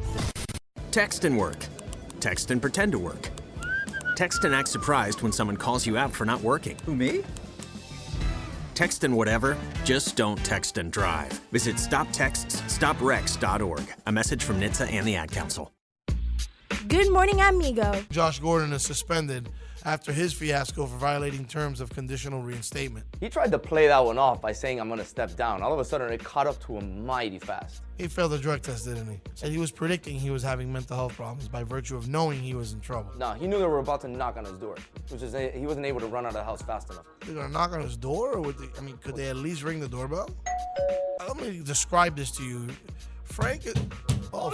Oh, yeah. Oh, that's scaringly accurate. Good morning, amigo. Weekdays, 7 to 11, only on Sirius XM 145 Slam Radio. My mother was always very active and independent, and she was familiar with her neighborhood. But one day, she stopped at the stop sign for much longer than usual. She wasn't even really sure where she was at. It's important for you to talk to someone about it. I felt so much better after my son told me, Mom, we'll figure it out. When something feels different, it could be Alzheimer's. Now is the time to talk. Visit alz.org/ourstories to learn more. A message from the Alzheimer's Association and the Ad Council. There's no losing, only learning. There's no failure, only opportunities. And there's no problems, only solutions. So to me, what failure is the mother of all success. If it wasn't for Michael Jordan getting cut from his 9th grade basketball team, he wouldn't have became Michael Jordan. You know, if it wasn't for, I seen an article the other day where they were talking about Oprah Winfrey and how she got fired because she wasn't good for television. You know, you got people like Walt Disney who got fired, if I'm not mistaken, from a newspaper saying he had no imagination. So what do you tell him? You tell him, You know that all they can do is learn and come back bigger, better, stronger, because all it's gonna do is lead you in the right direction. See, if you're always winning, then you don't really understand what it is to win. You gotta take those losses, you gotta take those hits. There's gotta be the valleys, the peaks, the ups, the downs. In order for you to, when it does happen, you go, wow, qué rico. You know, this is what it's all about. And not only that, it's never about making it, guys. It's always about maintaining it. That's the toughest part. On behalf of all of us here at Slam Radio, we would like to thank you, Pitbull, for making this dream become a reality.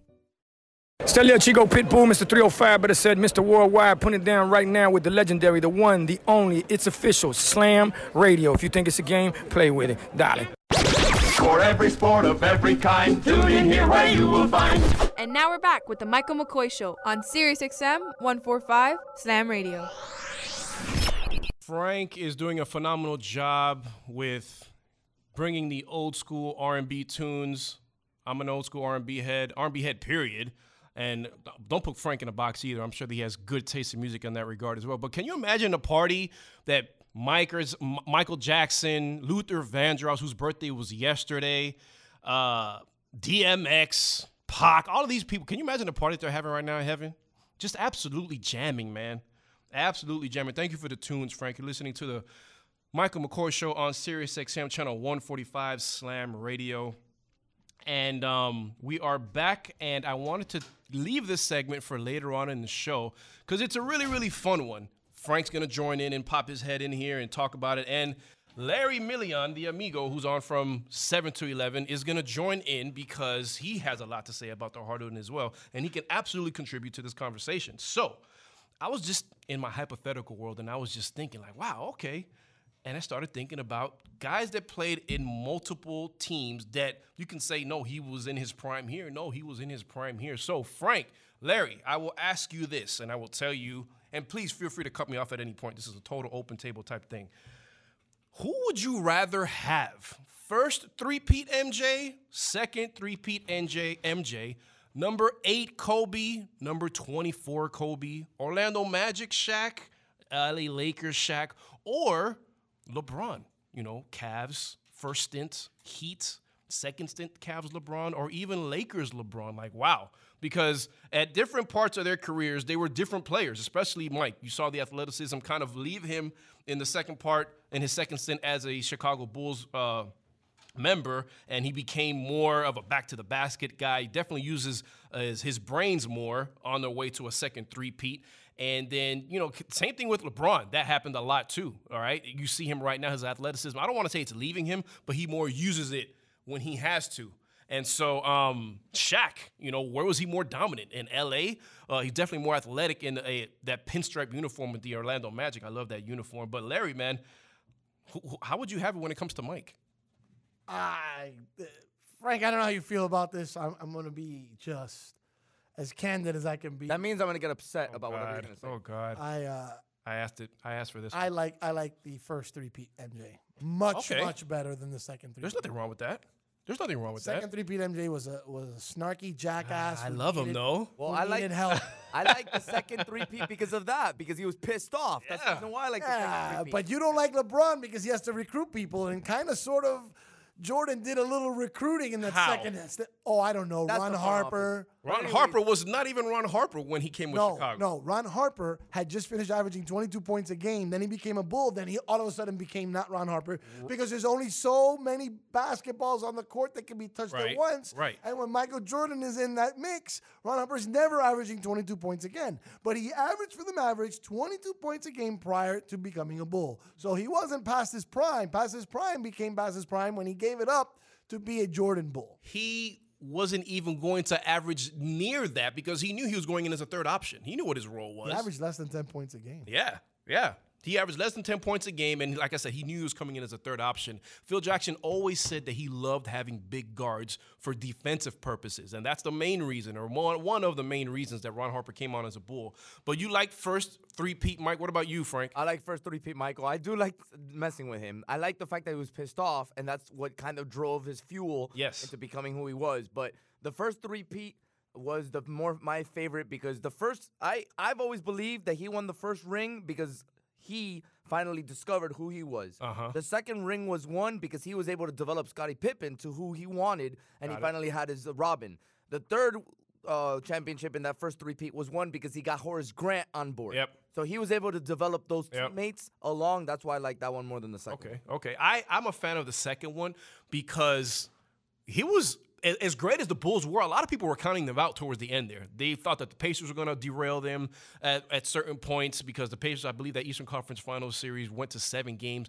The Jazz, I can make a good argument that if that Jazz series goes 7 games, the Bulls probably don't. That was scary. No, Jordan never lost a Game 7. And here's this. The reason why he never lost a Game 7 because he never played in a Game 7. So the reason why everyone started counting him out the second run is it's because the same thing that happens every single time. Jealous ones envy. Whatever they don't have, they want. And the fact that Jordan kept on winning, they didn't want him up there anymore. Yo, you don't have to go very far. Hey, Larry, why do people hate your team?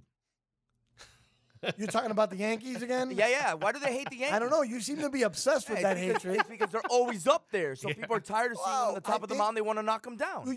During a week of mathematical equations where you're becoming obsessed with mathematical equations, I have one without any parentheses, without any exponents, without any multiplication or division, all right? Is 27 is greater than everybody else in baseball. Nobody can come close to 27 rings. And whether you like it or not, well, it's because I'm talking about the Bronx. Or the mere fact that they're just simply the most successful professional sporting franchise ever. We're hated because we win. You're good. See? That proves my point. I think that was just trying to get to. That's I think that was trying to get to. I got it out of him. All of that. Thank you, man. Well played, Frank. Boom! Got him!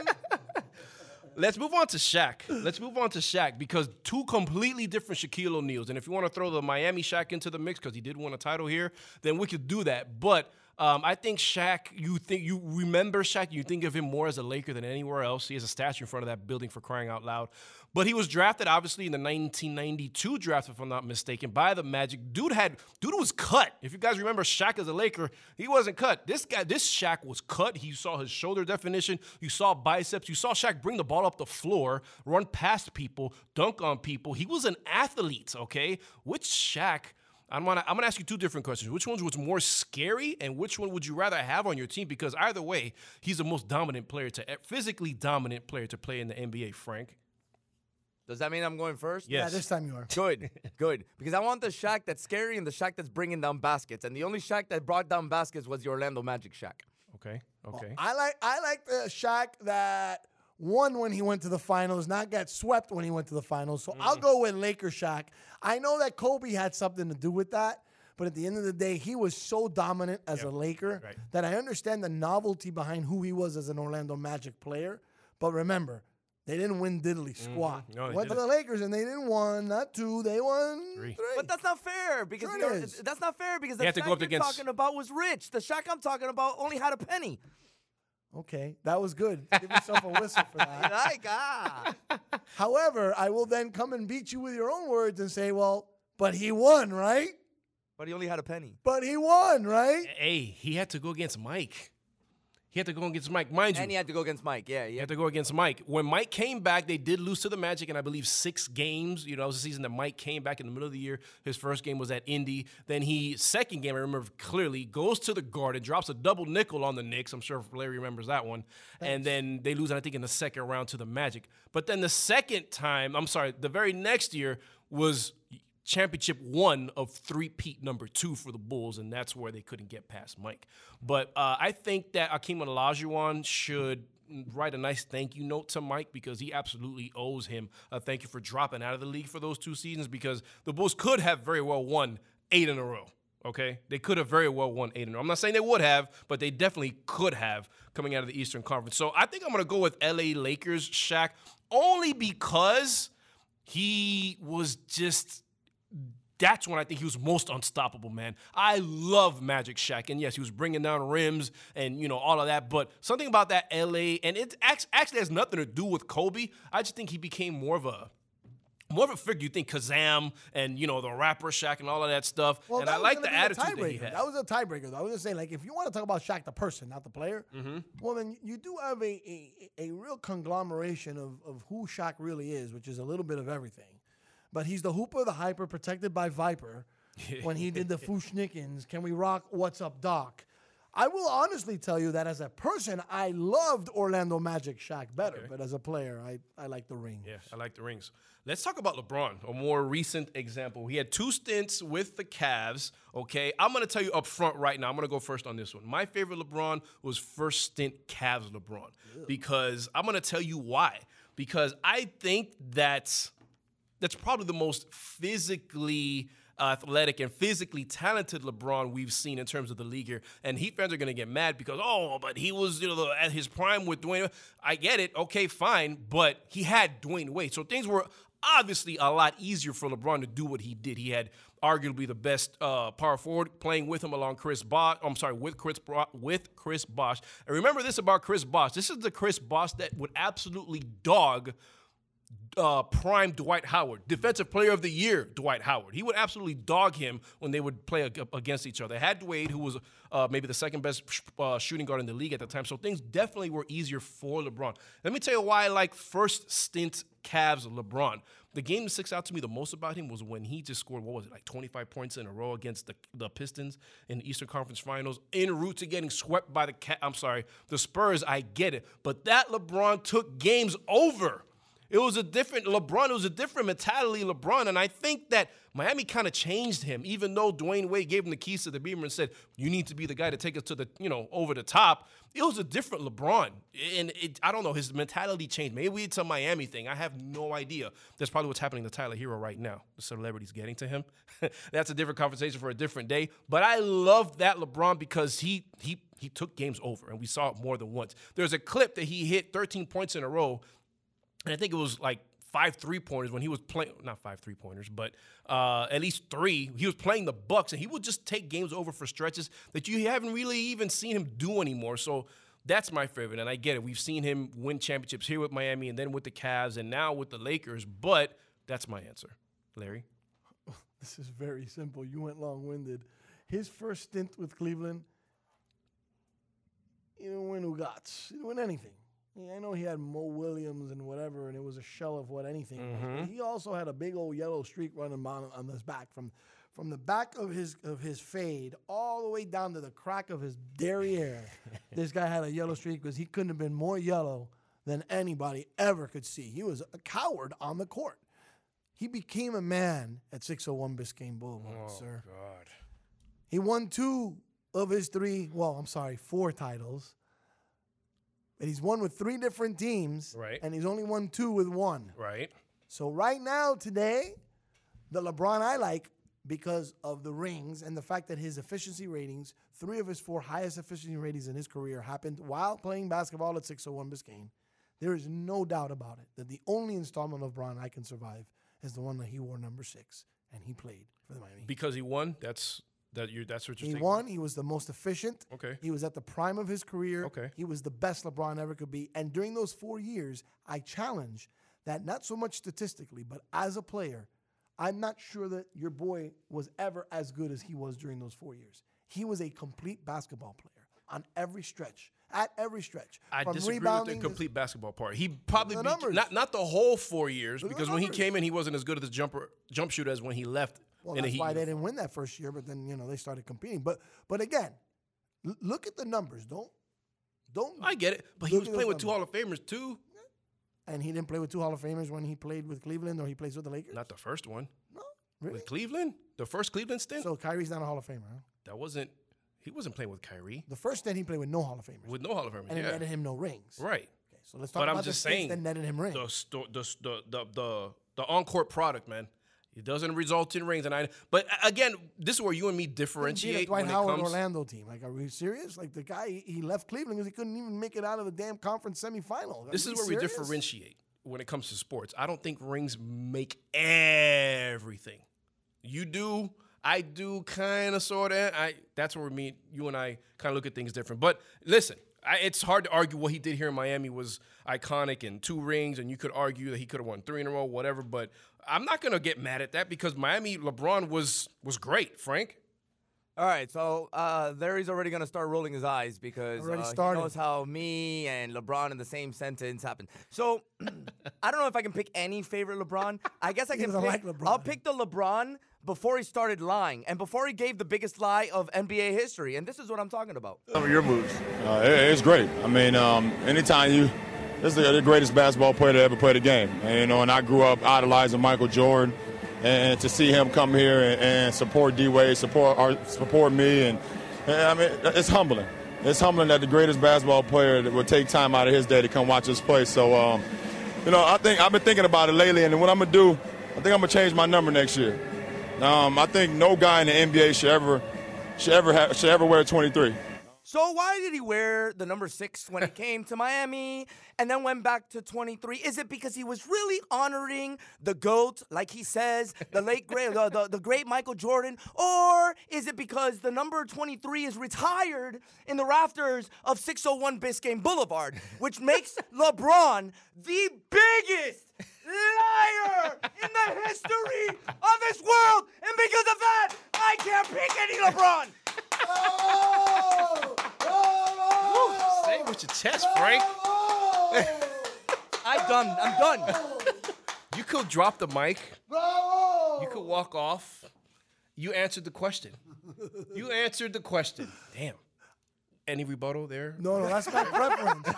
I dare you. For the record, I don't like LeBron. I dare you. The only LeBron I can like, I just did it politically. I hear you. correct, I hear you. Is the Miami Heat LeBron, because everybody else upsets me with LeBron. I poke at him, and I think LeBron wishes he was Jordan. Come on, he wishes he was Jordan.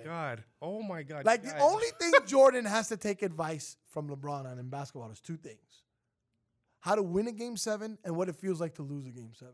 Because neither one of those things are anything Jordan knows about. Nothing. At least in the NBA Finals. I don't know about any other. Well, yeah, he in the finals. You mean in the finals? Because he definitely faced Game 7s before in his career. But let's talk about Kobe now. Same question, man. But he didn't play for 2 different teams. But it definitely was 2 different Kobes. You had Kobe that 3-peated with Shaq, wearing number 8, and then you got number 24 Kobe. Okay, that's won back-to-back without Shaq. All right, back-to-back without Shaq. I didn't mean to make that rhyme, but Frank, I'm sorry, Larry, man, go ahead. 24. Why? Come on, man. Why? No, seriously. Because the world thought that the only reason he could win, the only reason copycat Jordan could win is because he had Shaq. Larry just said it. And then he took everybody and said, all right, I got this mama mentality for your ass, and I'm going to show you that I don't need you, I don't need you, I don't need you, I don't need you, and do this on my terms. And didn't that number 8 project fail? Because remember, he had the mailman come by, he had the glove come by, tried to build a giant super team, and they fell flat on their face. Against a Detroit Pistons team that, quote-unquote, didn't have a superstar, was probably one of the best defensive teams that anybody's ever seen in the NBA, and they lost in 5 games. Shaq at the 5, Karl Malone at the 4, at the 3 was probably what? Horry, doesn't matter. And then you had Kobe and Gary Payton, and with Derek Fisher coming off the bench. 4 Hall of Famers in your starting 5, and you're losing 5 games to a Pistons team that didn't have anybody averaging over like 25 points. So, you're going with him? Well, he took my answer. Yeah. Like, that's exactly how I was going to answer. That's why I jumped. I knew I was next, but I didn't want him jumping over me. No, listen, I'm going with number 24, Kobe, for the same reasons as you, but also because it was kind of like Mike. He evolved, and this happens with great players. You see, and it kind of happened. Not kind of. It did happen with Dwayne Wade, Mike, Kobe, LeBron. I'm sorry, Mike, Kobe. Well, yes, LeBron too, but LeBron is still playing. But Mike, Kobe, and Dwayne Wade came in more as athletes than anything. And I'm not calling them athletes only, non-basketball players. I'm saying they were more athletic than a complete basketball player. They didn't have that great of a jump shot. All three of them got jump shots as they, as their careers progressed. And you saw the athleticism leave them, and then they kind of became, back to the basket, in the elbow, more taking advantage of angles and things like that. They were always supreme defensive players. But I like that, seeing a guy being able to change his game because this is what I'm known for, but this is what I'm going to be known for now. And they're still winning. You can't stop it. One of the most unguardable moves in the NBA ever is Kareem's hook shot, Jordan's fadeaway. Okay? And he perfected that. And Kobe, we've all seen that YouTube clip of him and Mike side by side. Kobe is like literally a mirror image and the closest thing we've seen to Mike since Mike.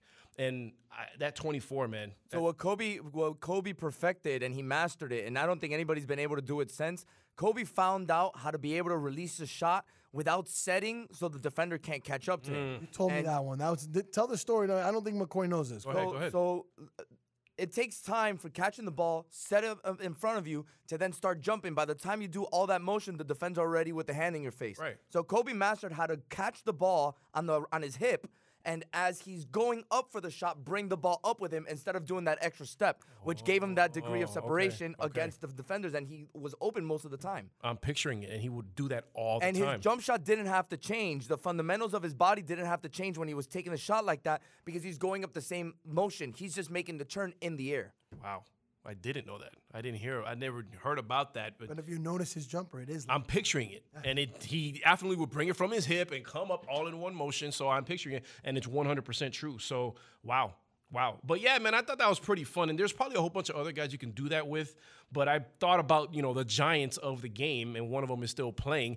Go ahead, Larry. I wasn't going to say. Oh, I thought you were going to. Did you guys know that Vanessa Bryant is, not terminating, but she's deciding not to continue Kobe's contract with Nike? His last shoe with Nike is going to be released later on in this year. So isn't it getting renewed and they're taking other offers, or she decided there's no Nike yet? They're pulling the plug. The contract finished on the 13th of this month. So that's it. She's not even going to open up for renewal on that. Not with Nike, but she says she's open to other whatever name brands or whatever. So she's still into the shoe thing, but I don't know why you would pull from Nike. Isn't that crazy? That's like. So I'm gonna get bold. Maybe your listeners aren't gonna like what I have to say, but do it. I run the station. I think do I it. Say things like this. I have not been incredibly impressed with how Vanessa Bryant has conducted some of the things that she's conducted in the aftermath of the death of her husband. Now I can't judge her, because I've never been a widower, and I know that there's an amazing amount of grief and things that I could never begin to imagine that go into that. But I have experienced a death in my family, and through an accident. My father-in-law was struck and killed by a car. And I know that the last thing on our mind was a lot of the things that have been on Vanessa Bryant's mind. And we don't have two nickels to rub together, and Vanessa does. Right. If the motivating factors are to make a point, then you make the point. The motivating factors are financial, then they're financial. Can't seem to get my hands around some of the reasons, like why are you suing the helicopter company? There's been other decisions to sue. Her situation with her own mother is a little awkward, to say the least. Yeah. And it peels back the curtain that maybe mom's a little kooky, but that maybe there's something kooky there in general that doesn't make sense. I don't want to judge people's private lives, and she's in a world of caca because her husband has perished, and she's got to deal with that stuff on her own. That's not easy. But this, come on, man, let his name live in Nike forever. What's the problem? I didn't understand it at all. It was weird, and I read the article yesterday, and I'm just thinking, and it's like it didn't make sense to me. Only she knows the details. Only she knows why. But she did release a statement. I don't have it in front of me. I should have, but I just wanted to bring that up. Obviously, we're talking about Kobe, and no more. He has one more signature shoe that is due to be released this year with Nike, and I guess it was already under terms in the contract before the 13th when the contract expired, but it will be released later on this year. I have no idea what it looks like. Zion Williamson. Don't wear it because the shoe will go through it. His foot will go through the shoe probably. Have you seen it? It's crazy. I don't like it. It has a Z on the side of it or whatever. You can kind of see it. I don't like how it looks at all. The thing with the Kobe shoe and the whole Vanessa Bryant thing that's gonna bother me a little bit, and I'm gonna jump to the assumption and hope that this isn't it. But I think the legacy of the Kobe name should live out with Nike for the rest of time. Yeah. But if she's pulling out of Nike and then goes around the corner and tries to sign another contract and it has a different dollar amount that benefits her, then I'm gonna find it a little sad because she's just trying to just bank off her husband's name even more than what was already done. And I don't think she's I think she's in a good position. Like, I'm not gonna judge or anything, but it seems like she's in a good position. It seems like her husband left her and his daughters in a good position. So I don't think she needs to go out of her way to go and try to find that next big deal. Yeah. So that's what I would be bothered by. That's why I'm gonna assume, since we're having the conversation, and hope she doesn't go that route. Yeah, it sounded like the door was she was open to the opportunity, but maybe she was just playing the political game. I don't know, being political. I don't know. But, I have been thinking about, before he went to Nike, because he was with Adidas for like 7 or 8 years before he switched over to Nike. And I don't know, maybe she wants to kind of seal the deal and end things how they started. I was thinking about that. Maybe go back to Adidas. I have no idea. But I'm going to go out on a limb here and tell you that I like the Nike version of Kobe's more than I like any of the Adidas Kobe's, because of the simple fact that I tore my left ACL wearing a pair of Kobe's when he was with Adidas. So I may be biased on that, but remember that car-inspired shoe that he had, Frank? The one that looked more like that's the one I tore my ACL in. And so the Crazy 8s, those are classics. Look, overall, the Nike brand is a juggernaut. Of course. And and we have a very close friend, Q. Q has the most Jordans I've ever seen in my entire life, man. From anybody that I've met in my entire life. And the Miami Hurricanes is an Adidas school. Mm-hmm. You will not catch him wearing any Adidas brand. As big as a Hurricane fan as he is, really, you will not catch him wearing Adidas brand. Wow. I might be wrong, but I don't think I am. He had the tattoo done not too long ago, and he had the tattoo artist put a Nike check on it. He goes, "Oh, you don't want an Adidas check?" He goes, "Oh, I don't want that garbage on my tattoo." So he is not a fan of Adidas. So with me saying that, the Kobe Bryant move to Adidas, let's say that's what the deal is going to be, isn't necessarily a positive one, because she's not just going to be able to just change people's minds. Oh, come to Adidas now. Because it's Kobe. Just because it's Kobe and her husband passed away. That's true. I mean, look, man, Kobe has a huge... LeBron James said it himself. He's like, I thought I was famous in China until I came with Kobe. So, I mean, is that really... You sure about that? And I'm just trying to gauge what you're thinking, but... There's a lot of people that will follow him. I think. You'll have some. I don't think the crowd or the amount of people that she wants is going to do it, because at the end of the day, you put a Nike shoe next to an Adidas shoe, and the Nike shoe, 9 out of 10 people are still going to go towards the Nike shoe over the Adidas shoe. Did you know that one of the reasons why this uprising that we've seen in Adidas the past couple of years has been because they have, I think it's been like 3 or 4 shoe engineers come from Nike, and that's why whatever. But your comment about, the Canes and them being an Adidas school now, I looked at Adidas and I always said Adidas was like a bad word because I would never wear it. But I bleed orange and green. So the transition for me was easy. I'll still wear Nike. I love Nike, but I will not wear anything that has a Nike logo with UM because they're not associated with the school anymore. I now have more Adidas than I've ever had in my entire life. Adidas gear, because it's orange and green. So I get that, but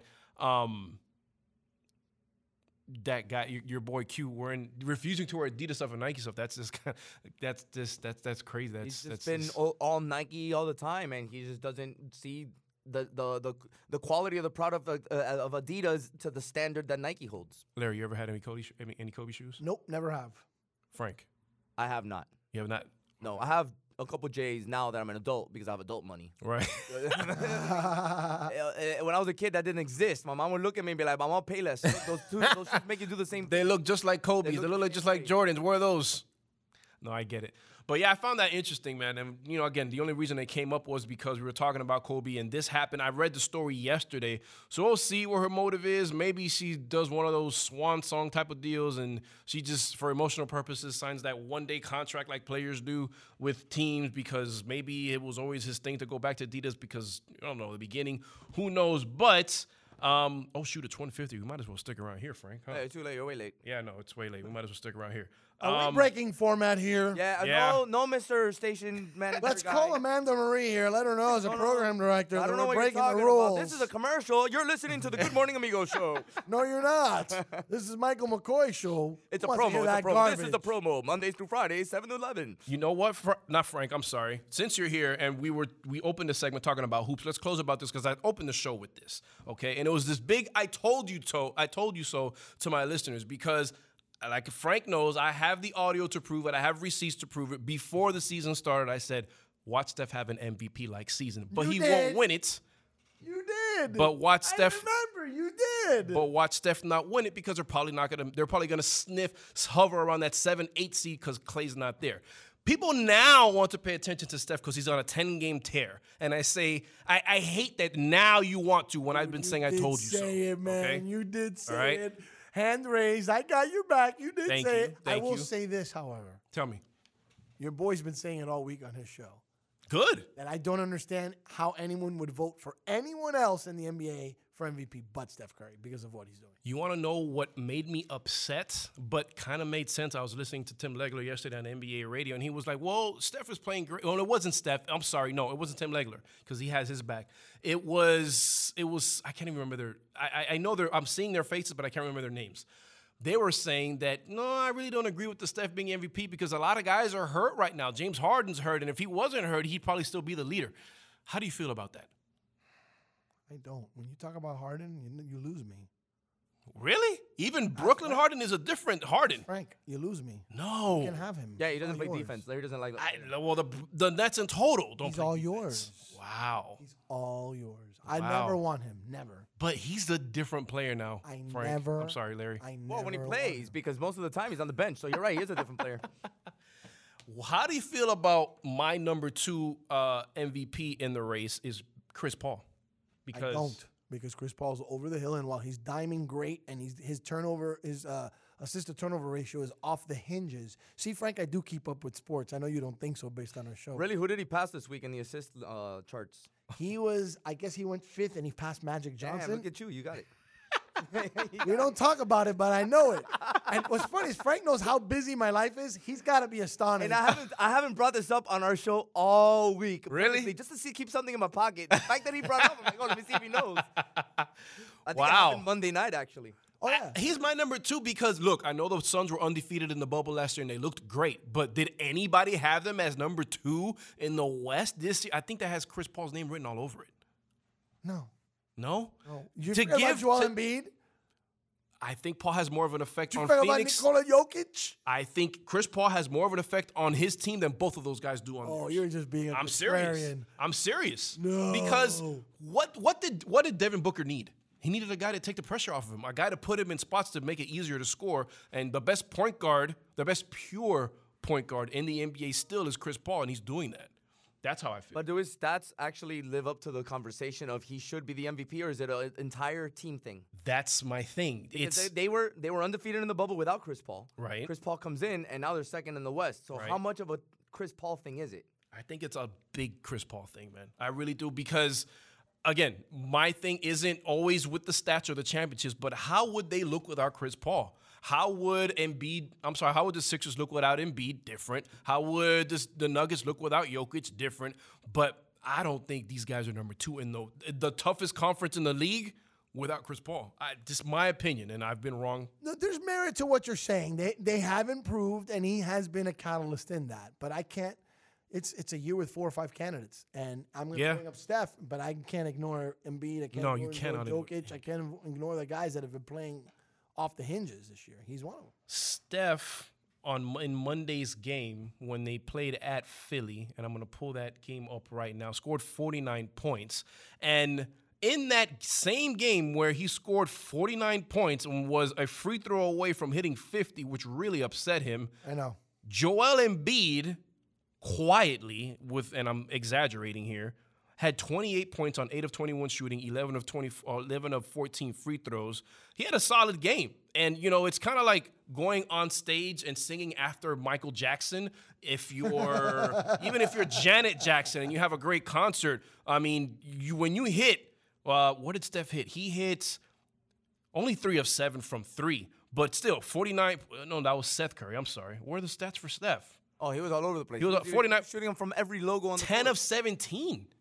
Okay, so I mean it's hard, but yes, look, Embiid, definitely, man. I love Embiid, and again, we have this back and forth. I think part of it has to do with him being more closer to the basket, and Larry likes him shooting threes. No, I don't like him shooting threes. I don't mind him. You don't mind him. Thank you. And here's okay, the thing there with we go. Embiid is I never liked Embiid. I now like Embiid. 2 reasons. One, that damn shot that Kawhi Leonard hit on him.